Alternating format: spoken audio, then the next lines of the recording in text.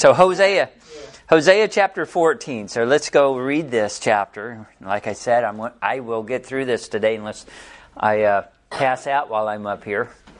So Hosea 14, we've got all the way up to here. And again, we're just going to kind of wrap it up a little bit. It says, O Israel, return unto the Lord thy God, for thou hast fallen by thine iniquity. So what does iniquity mean? Sin. Okay.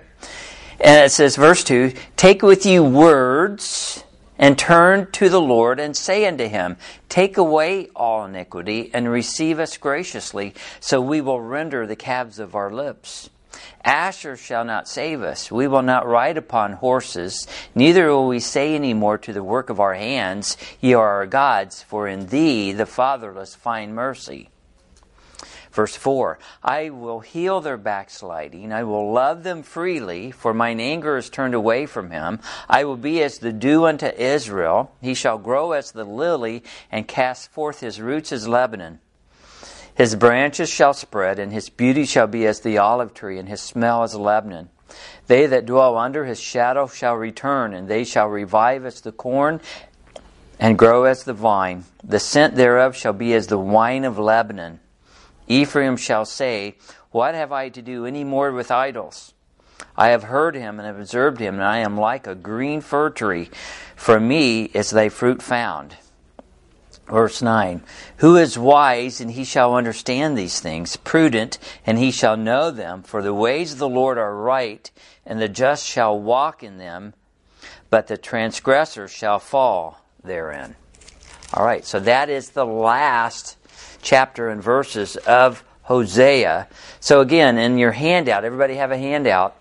Basically, I want to look at three things today. God's plea for Israel, which we're going to see in verses 1 through 3. And this is what a good heavenly Father that we have. This is his plea for Israel. And then from verses 4 to 8, we have God's plan for Israel. This is what God will do for them if they repent. And then number 3 is God's faithful few, the righteous, verse 9. And this is basically God's prudent people. So it's God's plea for Israel, God's plan for Israel, and God's prudent people. I thought of that prudent too late last night, so I didn't get it in my handout. So here it is. So that's basically what we're going to look at in this last chapter. And again, what is the main theme of the book of Hosea?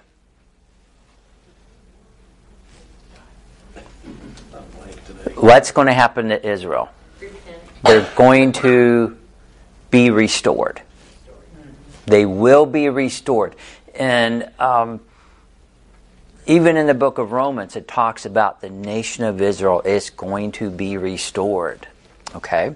And so that's the theme, even though they're worshiping idols and bowing down and kissing calves. And we see a reference to that in verse 1. It says, we will render the calves of our lips. In other words, we're going to stop doing that.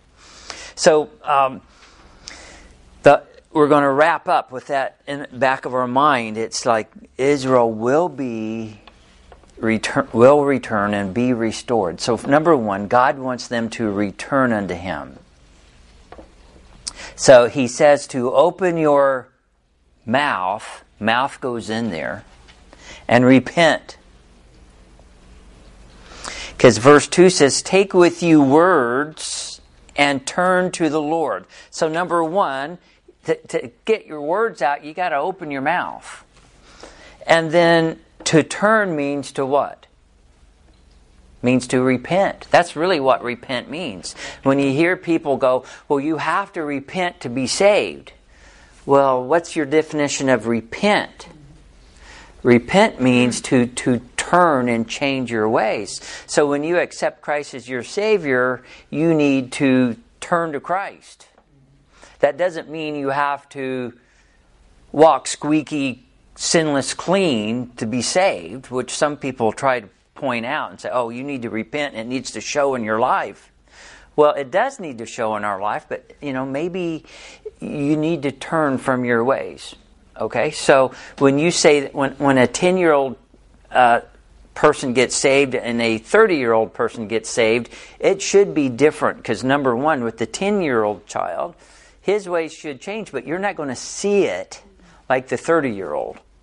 The 30-year-old is just, you see it in the way he lives his life, and so it's going to be a major change for the 30-year-old. 10-year-old, not so much, because he's not living the sinful lifestyle as much as the 30-year-old. You get my drift here? Do you feel me? Isn't that what Alan Shelby says? Do you feel me? That's kind of funny, but okay. It's funny, Carrie and I was watching a show last night, and this guy says this, and I go, yeah, that's what they say. Do you feel me? So God says to his people, he says, return unto me. Open your mouth and repent. Use words. And then it says... let's look at it. It says, O Israel, return unto the Lord thy God, for thou hast fallen by thine iniquity, thine sin. Take with you words, and turn to the Lord, and say unto him, take away all iniquity, and receive us graciously. So not only does God want you to return to him, how do you do that? With your mouth, and then with your actions. Because number 3 says on our handout, says turn to him, you got to use action. Now, we know a lot of Christians that talk the talk, but they don't walk the talk. All right? So God doesn't want the Christian that does not walk the talk. You got to say it, but you got to do it. Okay? Because God's watching you. Because if you're only talking the talk, you're really not repenting or turning to the Lord, are you?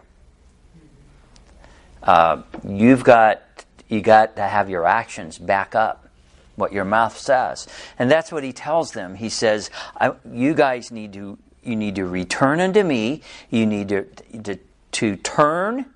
You've got to use words, and you've got to take action." He basically is saying, "Guys, Israel, come back to me. And show me that you're wanting to come back," okay? And so this time period here is basically Hosea's day all the way up until the rapture.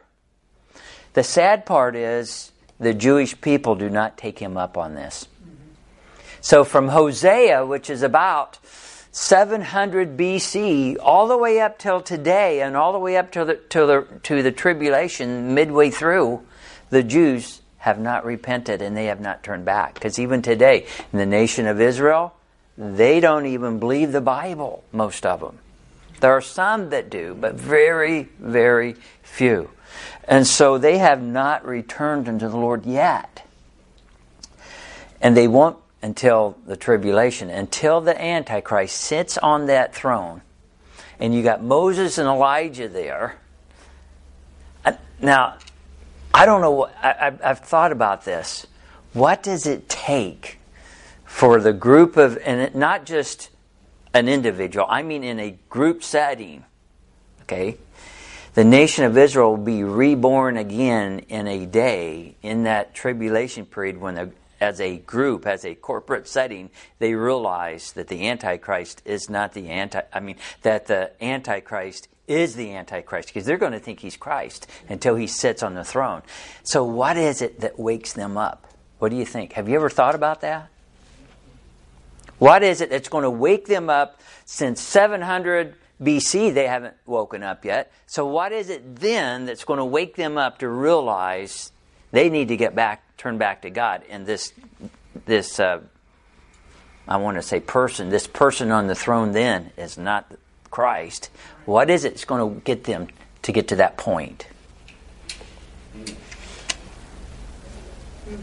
The fact that he sits on the throne, the fact that he says he's God, the fact that Moses and Elijah is there saying, no, this isn't God.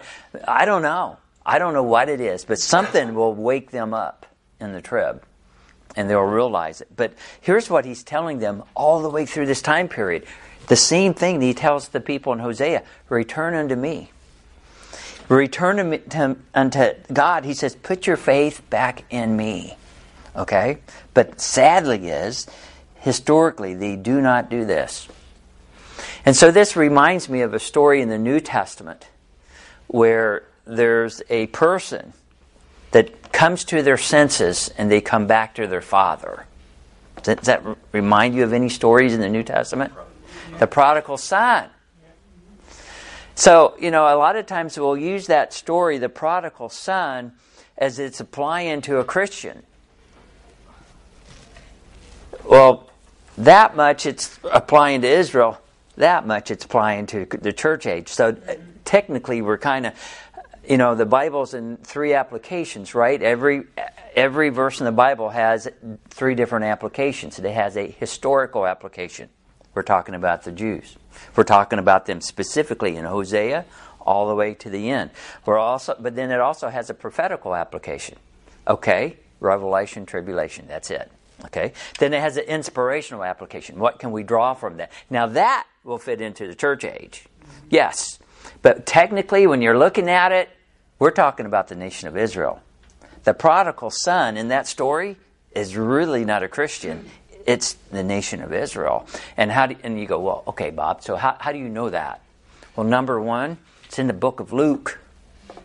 The book of Luke is not a church age book. It's a Jewish book. Okay.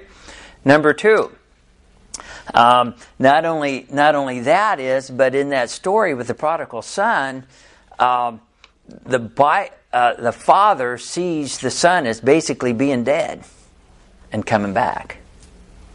As a Christian, I can't die. As a Christian, you can't die. You can walk away from God, but you're still a Christian. You're still saved. Right? We can walk away from God and come back, but technically we didn't die and we're still a son. And so, and even though he was, but my point is the prodigal son is really a picture of the nation of Israel.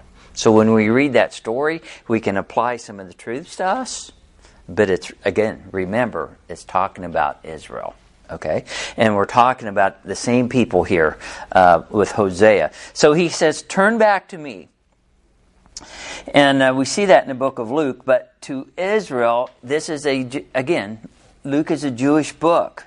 Inspirationally, it might fit with us. But again, we're talking to the Jewish people and the Jewish nation. And he's saying, return to me. And the sad part is that will not happen until the tribulation. Okay? So, number 2 on your handout, it says God's plan for Israel, verses 4 to 8. This is God restoring them as a nation. So he wants to nurture them. And number 1 on your handout, it says, I will heal them. Okay? So heal goes in your blank. Verse 4 actually says, I will heal their backsliding. Now, exactly how are they backsliding? How has Israel been backsliding? They turned their back on God. They've been worshiping false gods. They've been worshiping those 2 stupid golden calves and falling down and kissing them. I mean, how sick is that? And so they've went completely that way. And God says, I'm going to heal them. And here's what he means by healing them. He's going to take away their desire to backslide. He's going to take away their desire to sin.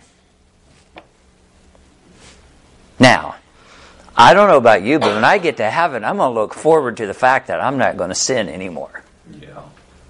Well, that's what he does with Israel here, and will do to them. He's going to take away their desire to even want to sin.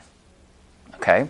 Now, when after the captivity of the southern tribes, when they went to Babylon, and then when they came back under Ezra, I don't know, I would imagine some of these people in the northern tribes also came back, because they were kind of in that same kingdom, came back to Israel. They didn't worship idols. Today, they don't worship idols. And so that captivity kind of fixed that problem with the Jews. They didn't go back to putting statues and idols up again. The Catholic Church does that, but they don't do that. The Jews don't do that today. And so that fixed that problem, but it didn't fix the sin problem.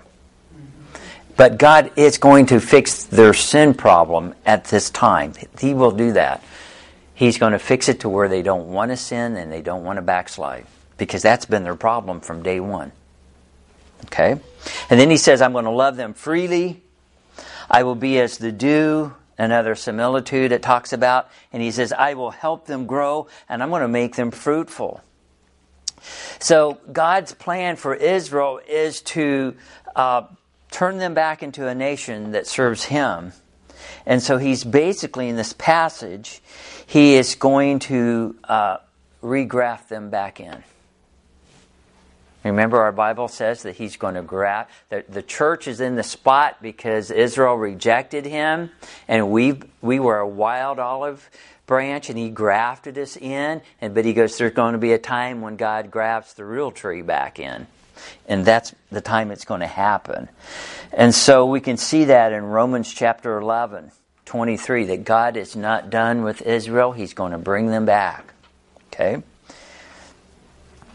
And then he says, I'm going to help them grow, and I'm going to make them fruitful. And, it reminds me of some other stories in the New Testament. In the book of John, Jesus, in fact, let's turn there. John 15.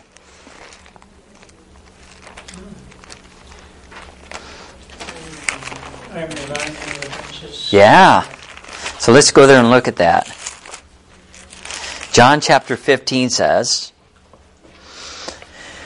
wait till everybody gets there. It says, I am the true vine, and my Father is the husbandman. Every branch in me that beareth not fruit, he taketh away, and every branch that beareth fruit, he purgeth it, that it may bring forth more fruit.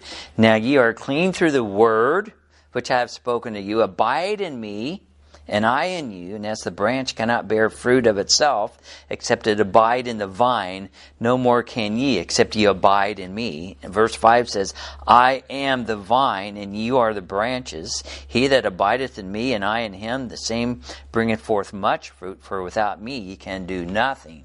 So, back in Hosea, and let's go back and kind of read the passage again. He says, verse 4, I will heal their backsliding. He's going to take away he's going to make it to where they don't want to sin again, or they won't sin. He goes, I will love them freely, for mine anger is turned away from me. I will be as the dew unto Israel, and he shall grow as the lily, and cast forth his roots as Lebanon. His branches shall spread, talking about Israel, and his beauty shall be as the olive tree. So that's where he gets grafted back in, or he comes back to life here. And his smell is Lebanon, and they that dwell under his shadow shall return, and they shall revive as the corn, and grow as the vine, and the scent thereof shall be as the wine of Lebanon. Okay? Verse 8, Ephraim shall say, what have I to do any more with idols? I have heard him, and I have observed him. Now, who's the him there in that passage? It's Jesus. It says, so let's read this again. Ephraim, and who's Ephraim? Israel, the northern tribes, shall say, what have I to do any more with idols? I have heard Jesus, and observed Jesus. And then you have a colon, and the context changes, and it goes to Jesus talking here. It goes, I am like a green fir tree, and from me is thy fruit found. So they realize who Jesus is, and God's going to help them to grow, and he's going to help them to be fruitful, and they cannot be fruitful unless they are in Christ. They're Messiah. Okay? So he's our Savior, but he is their Messiah. Okay? So Jesus is the vine. They cannot produce fruit unless they are in him. Same thing for a Christian. We can't produce fruit unless we are in him. The Old Testament nation of Israel is the same way. Okay? So if we go through this, we need to realize when Christians get this attitude that God's done with Israel and it's all about them, and they are now the bag of chips, they are totally off base, because it's both. God's people are both the Jews and his church. They both may have different roles. They both have some different promises. One is spiritual, one is physical. But basically, God loves them, and they get a lot of the same things. And they have to believe in Christ. They have to put their faith in him. And when they do, they produce fruit. Same way for a Christian, same way for a Jewish person that accepts Christ in this age, or a Jewish person in the tribulation millennium, and into eternity. Okay? So God's plan for Israel is to bring them back, make them fruitful. And then 3 here on our list says that God's faithful few, the righteous in verse 9. These are God's prudent people. Now you'll find these people. You'll find the first 2. You'll find God's plea for Israel was from Hosea's time all the way up to the end of the tribulation. You'll see God's plan for Israel, the restoring of them, really not be fulfilled until halfway through the tribulation, and even then not completely fulfilled until I said the tribulation. They're not completely fulfilled in the tribulation for the Jew. They're really not completely fulfilled in the millennium, and even ours. We will not completely be where God wants us to be until we hit eternity. We're not there yet, okay? And so God's going to help. He's got a plan for Israel, but God has a plan for His faithful few in every dispensation. So the first 2 are basically from Hosea to the tribulation period, but God's prudent is basically every time period. From Adam, the Old Testament, New Testament. If you want to know who God is, this is the steps you've got to go through. Okay? Verse 9 says, who is wise? So you got to be wise. And he shall understand these things. You got to have understanding. You got to be prudent. And he shall know them. For the ways of the Lord are right, and the just shall walk in them, but the transgressor shall fall therein. That is true for everyone, Christian, Jewish, same mentality. And when you look at some of these things, you'll see that there's not a lot of difference between the Jewish people and us, because you've got to put your faith in the Lord. You've got to open up your mouth to do it. And it kind of reminds me of Romans 10. It says, what is it that you need to get saved? You've got to have a heart belief and a mouth confession. And we see that same thing here. Okay? We see it in verses 1 through 3. What would it take for the Jewish people under Hosea to get right? To open their mouth and to act on that before the Lord. How do we get saved today? By heart belief and an open mouth. Give those words back. It kind of fits when you see it, okay? And so there's some certain traits that you get when you are faithful, or you get... God always has His faithful few. Now, it doesn't make any difference what time period. Have you heard that before? God always has His faithful few people. Okay? I'm sure even under Hosea, when the whole nation is going down the toilet here, there's still a few people in there that are trying to obey God. Okay? No matter what the circumstance, God always has His faithful few. And this is their characteristics that we're going to see in verse 9. So they have certain traits. Number 1, they are wise. And then 2, on your handout says you have a blank there, they have understanding. 3 says they are prudent. Now, what does prudent mean? I don't use prudent in my language. I probably only use 10 words in my language, but in my vocabulary, I'm just amazed when I hear people talk about stuff. Even Carrie, she watches these she has these YouTube videos of ladies gardening, and then she just watches them all the time. It makes me sick. I just can't. No, that's the nice one. She's got this lady in Oklahoma, of all places. Because, those people in Oklahoma are below us, right? And, because they're actually below Kansas. Yeah, they're south. They're like Arkansas people. We make fun of them, they're not like us. Like I always tell everybody, they can't be normal like us. Everybody can't. But they're Oklahoma and Arkansas people. And she's using all these big words, and I'm like, wow, I don't use those words. And I just look back at myself, I'm like, I'm the hick. Okay? My vocabulary is pretty small, but it didn't make any difference. But what does prudent mean? It means to be and to act. It's in your notes. Intelligent. Okay? Intelligent. That's what it means. When somebody says, that person is I'll just use Brian Hedges is a prudent person. And you go, okay, I got to go home and look that up. What does that mean? I'm assuming that's a good thing. Somebody tells me you're a prudent person, I'd probably want to smack them. But what does that mean? It means to act and to be intelligent. Well, where do you get intelligence? You don't get it unless you have this book. Okay, turn over in your Bible to Proverbs. Proverbs chapter 1 and 2. Okay.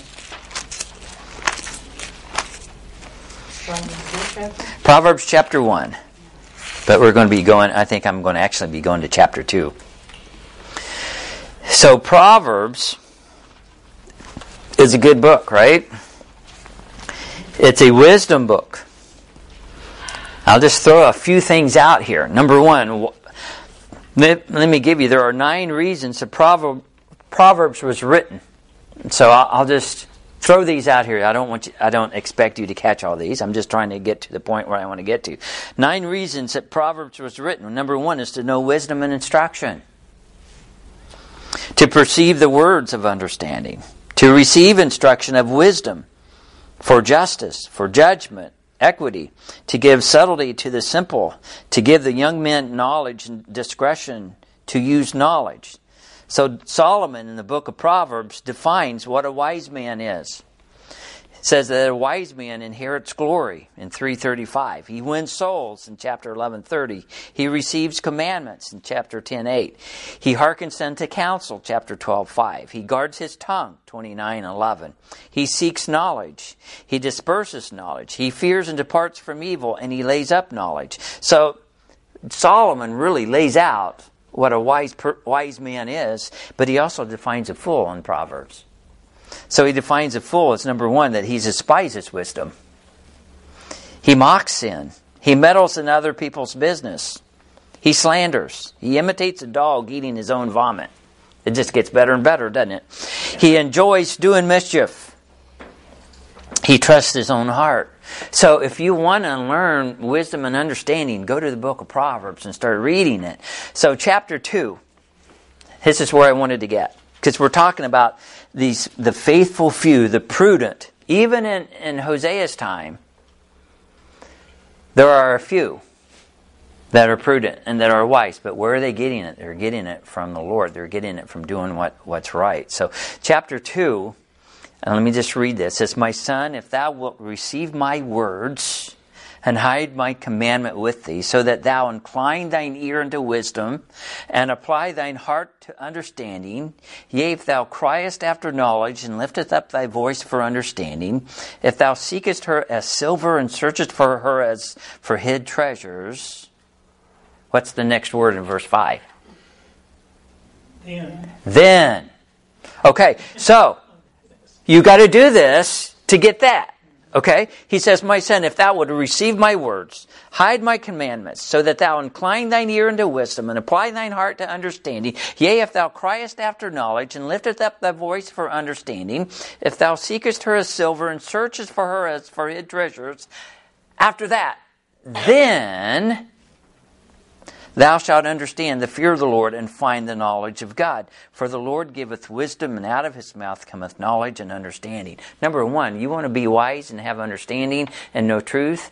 You've got to seek for it. You got to know where to go. You got to go to the Bible. So there are 7 things here that you've got to do to get understanding.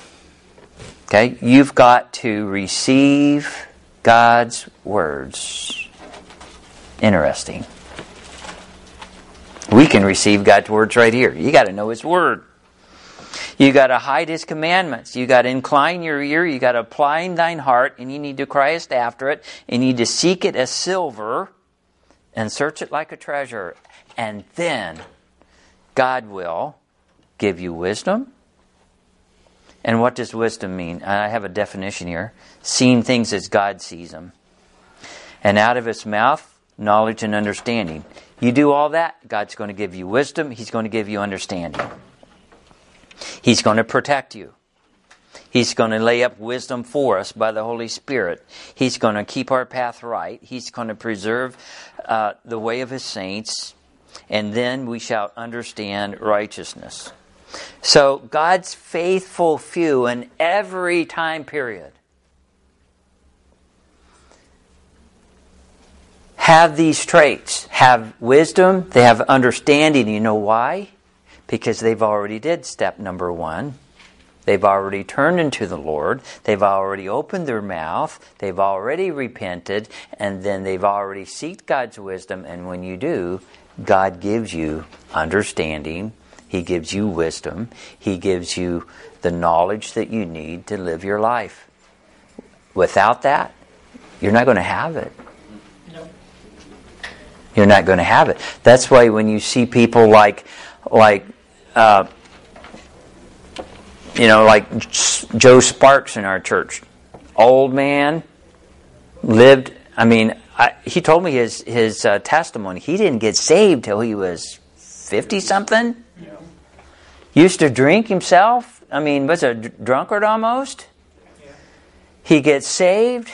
He lives the rest of his life, and then God started to use him. But you know what? That man had some wisdom. There's no, not every person has wisdom, but if you love God and you live your life for God, you're going to collect the wisdom and understanding that God wants you to have. And it takes us all, the thing is, it takes us our whole life to get there. How many of you are at a point now, I wish I knew what I know now 50 years ago. Even on silly things, it would help us out, right? Even on financial things, it would help us out. We'd know what to invest our money in, and what to do for this, which cars we should have bought. Everything in our life. But yet, think about that on a spiritual realm. What we could have done for Christ, yeah. Think about that on a spiritual realm. Yeah. And yet, so God's plea for the people in Hosea was to return to Him because He had a plan for them. And when we apply that to our life, when we go to Him and return to Him, number 1, when we get saved and give Him our life and search Him out, then He has a plan for our life. Way better than we've ever expected. And it won't fully be put in force until we get to heaven. And I don't even know what He has in store for us there. All I know is it's going to be so much better than we have here. Or you can imagine it. We can't even imagine it. Yeah. There was a song about that, wasn't it? I can only imagine. But then God has His faithful few. So again, the book of Hosea, and again, I may go back next week and just kind of sum the whole book up, is we have a heavenly Father that is calling out to His children, come back to me, because I have so much I want to give you. But when you do your own thing, you reap what you sow. And some of us have children that are kind of like that, have just kind of went wayward. And you know what? I can't change them. Nope. God can't change us. He gives us all free will. And so I have to just realize I'm a son. And, I always look at some of my kids or other kids, and I'm like, man, that kid, that kid needs a swift kick in the rear end. And you guys probably don't think that. But I'm like, how many times do I need that? Yeah. So the only thing, when I do put God's Word in my heart, and when I seek it, when I put it in my mouth, and when I put it in action, He's going to help me. He's going to give me these traits, which are wise and understanding. And all the traits we see in the New Testament, in the book of Galatians, all those, the fruit of the Spirit, that's God's traits. And the only reason we get them in our life is because we put His Word in our life. And when we put God's Word in our life, we get the traits. So we have to diligently seek for it. That's why I like that chapter 2 of Proverbs.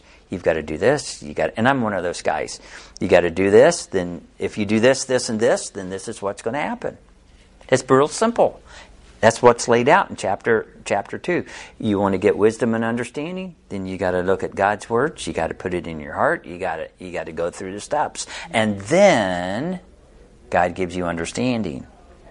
And He gives you certain traits. He helps you to be wise, and He helps you to be intelligent and act on that. Helps you to be prudent. He gives you discernment. And right now we need discernment. Because there is some stuff going on all over the place, and we need to be praying on a daily basis for God to give us wisdom and discernment. I'm doing things, as a father or as a husband of the house, you want to do things to help protect the family or protect your wife. You want to do things that, if you pass away, they have what they need. Well, what happens if our country goes this direction, or the economy goes down, or this happens or that happens? Are you protecting your family? We need to be doing those steps. And so even now I'm like, okay, so, what can we do to do that? With all the things going on. Number one, make sure you're living your life for the Lord. But until the rapture happens, we may go through some downtimes. So we need to be prepared for some of that stuff. There are some people out there that are prepping for the end of the world, thinking they're going to get through it that way. It ain't going to help them get through it. It may help them along the way, but it ain't going to help them to get through it. Yeah. Okay? So... Talk about that. With the technology nowadays, people think they can hide for these time, They can find them. They'll find them anymore, And that doesn't save you anyway. It's just... maybe saves your physical life for a short time, but spiritually is what you got. Right, spiritually. It doesn't hurt to be prepared for things physically, but at the same time, we need to be prepared spiritually. What's going on? And we already see some shortages in the stores, for food and whatever. So it would be wise to, do some planning for that. Be wise to have some food, in the basement, just to help you. Things that you use anyway. Yeah. And so it'd be wise to, have some extra gas in the garage. Be wise to, all those things. I think about those things. And, but yet, that's just temporary. Mm-hmm. We need to really be focused on what God wants us. But God always has His faithful few. So you just got to find those people and hang out with them and hope it rubs off on you. But how it really rubs off is when you put God's words in your heart and when you put them to force. Okay? So next week, again, I'll wrap up the book of Hosea and we'll move on to a different book and go from there. And it's kind of neat how God's going to restore Israel and give them all those things. And yet when we look at it, He's already given them to the church right now. Yeah. But He's going to give them to Israel also. So let's pray. Father in heaven, we just thank You for loving us. We thank You for this Bible that we have that shows us, number one, how we can be right with You. So we thank You for our salvation that You've given to us. And I just pray, Lord, that not only that we realize that, but that we put our trust in that, and we put our trust in You, and that we just share the gospel to other people so they can also have that same hope that we have, that same truth that we have, and actually have the understanding that we have because You've given it to us through Your words. We pray for that. We just pray that You'd give us the people around us, that the open doors that we need to give that out, and just help us to always be looking for You for answers and direction and discretion and discernment. And help us to put our trust in You. Help us to put it in our lips, and then help us to live it out in our lives. So we pray for that and ask Your blessing upon today. In Christ's name, amen.